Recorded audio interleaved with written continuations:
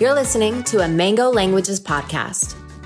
Bonjour, aloha. Welcome back to Adventures in Language. I'm your guide, Caitlin. In this series, we talk about the science behind second language learning.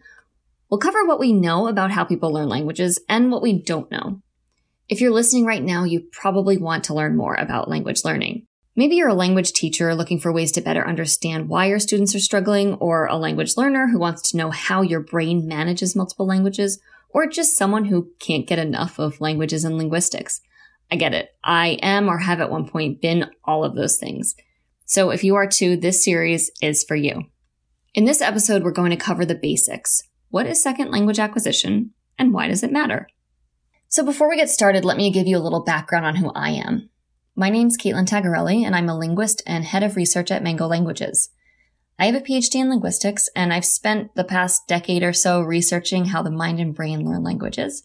I also have lots of practical experience learning and teaching languages, both in the US and abroad. So I'm really excited to chat with all of you about how people learn languages.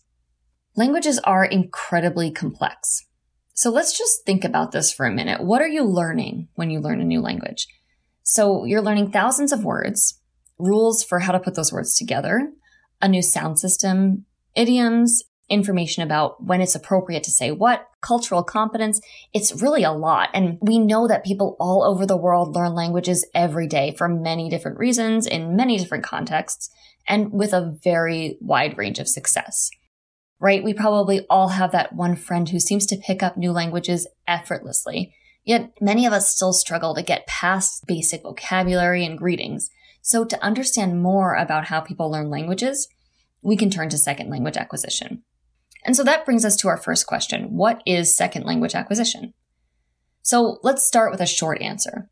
Linguistics is the scientific study of language. Second language acquisition, or SLA, if you want to sound like you're in the know, is the subfield of linguistics that focuses on the learning and teaching of second languages. Now, that second language part can be a little misleading because actually SLA involves the study of any language learned after your first language. So that could be your second language, but it could also be your third, fourth, fifth, 15th, and so on. A first language, on the other hand, is learned in the first few years of life. So first language learning does not actually fall under the umbrella of SLA. First language acquisition, also called child language acquisition, is a totally distinct field of study. Now, of course, there's a lot of overlap there, and we'll talk more about the similarities and differences between first and second language acquisition in an upcoming episode. But for now, let's just stick to SLA. So serious efforts to study second language learning emerged around the mid-1900s, and this is when researchers were starting to look at how insights from psychology, theoretical linguistics, and first language acquisition could inform our understanding of how adults learn additional languages, and how this could apply to language teaching. By around the 1980s, SLA was really being established as a field of study in its own right. And this is when early and influential theories about second language learning really started to take hold. So these early theories considered questions like, are humans born with knowledge of grammatical rules, and can they access these rules when they learn a second language? How does your first language help or maybe even hurt when you learn a second language? What makes face-to-face conversations so valuable for language learning? And why are some learners able to recite grammar rules, but when it comes to speaking a second language, they still make mistakes? These early theories really paved the way for an explosion of research that has really flourished to this day, and it intersects with a wide range of scientific fields that include sociology, anthropology, cognitive science, neuroscience, education, and others. So today, there are many academic journals that specifically focus on SLA and millions of books and academic articles that have been written on the subject. And SLA even has its own subfields. Generally, these subfields are divided into two main strands. So we have an applied strand that focuses on how to make language learning and teaching more effective, and a more pure research strand that focuses on understanding this human ability to learn new languages. All right, so at the beginning of this episode, I told you that we'd cover what second language acquisition is and why it matters. Well, we've defined SLA. Remember, it's the field of study concerned with the learning and teaching of second and subsequent languages. So now it's time to explore that second part, why it matters.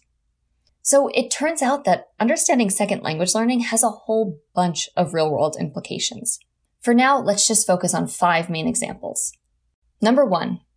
So this first one may sound obvious, but SLA is important for education. Teaching programs, textbooks, curriculum designs, and even the activities in your language classrooms are often informed by SLA research. And even beyond the classroom, people learn languages at all ages in a variety of contexts for a number of different reasons, and they all come at it with different strengths and weaknesses. SLA research seeks to understand how all of these different factors, among others, influence language learning. Number 2, SLA is important for public policy. In many countries, immigrants make up a large number of second language learners. SLA research can inform policies about how and when to educate these newcomers in the local language while still maintaining their home languages. Number 3, SLA is important for national security and diplomacy.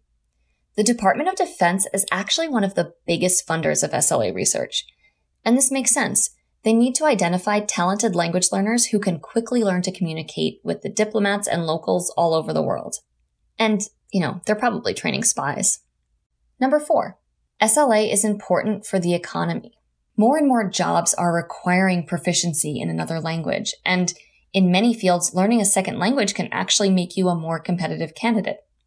Number 5, so there are so many real-world applications of SLA, many more than we can really touch on in one episode.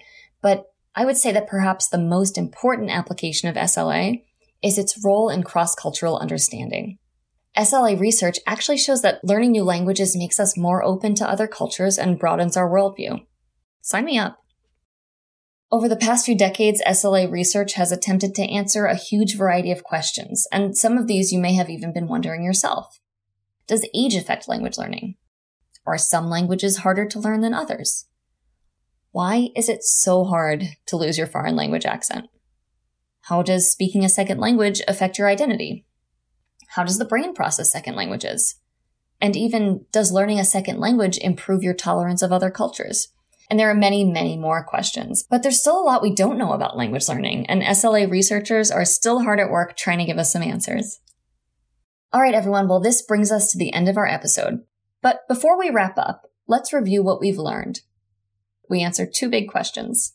What is second language acquisition, and why does it matter?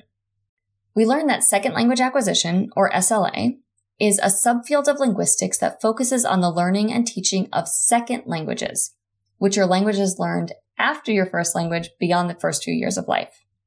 And it matters because it's relevant to so many areas of our everyday lives. I hope this episode got you excited to learn more about the world of SLA. In other episodes of this series, I'll walk you through the science behind second language learning and tell you about what SLA researchers have discovered and what some of the open questions are that remain. If you liked this episode and you want to stay tuned for more episodes about the science behind language learning, make sure you subscribe to the Adventures in Language podcast. Be sure to check out the description for this episode for some free materials on what SLA is and why it matters. Thanks for listening. Aloha, au revoir et à bientôt.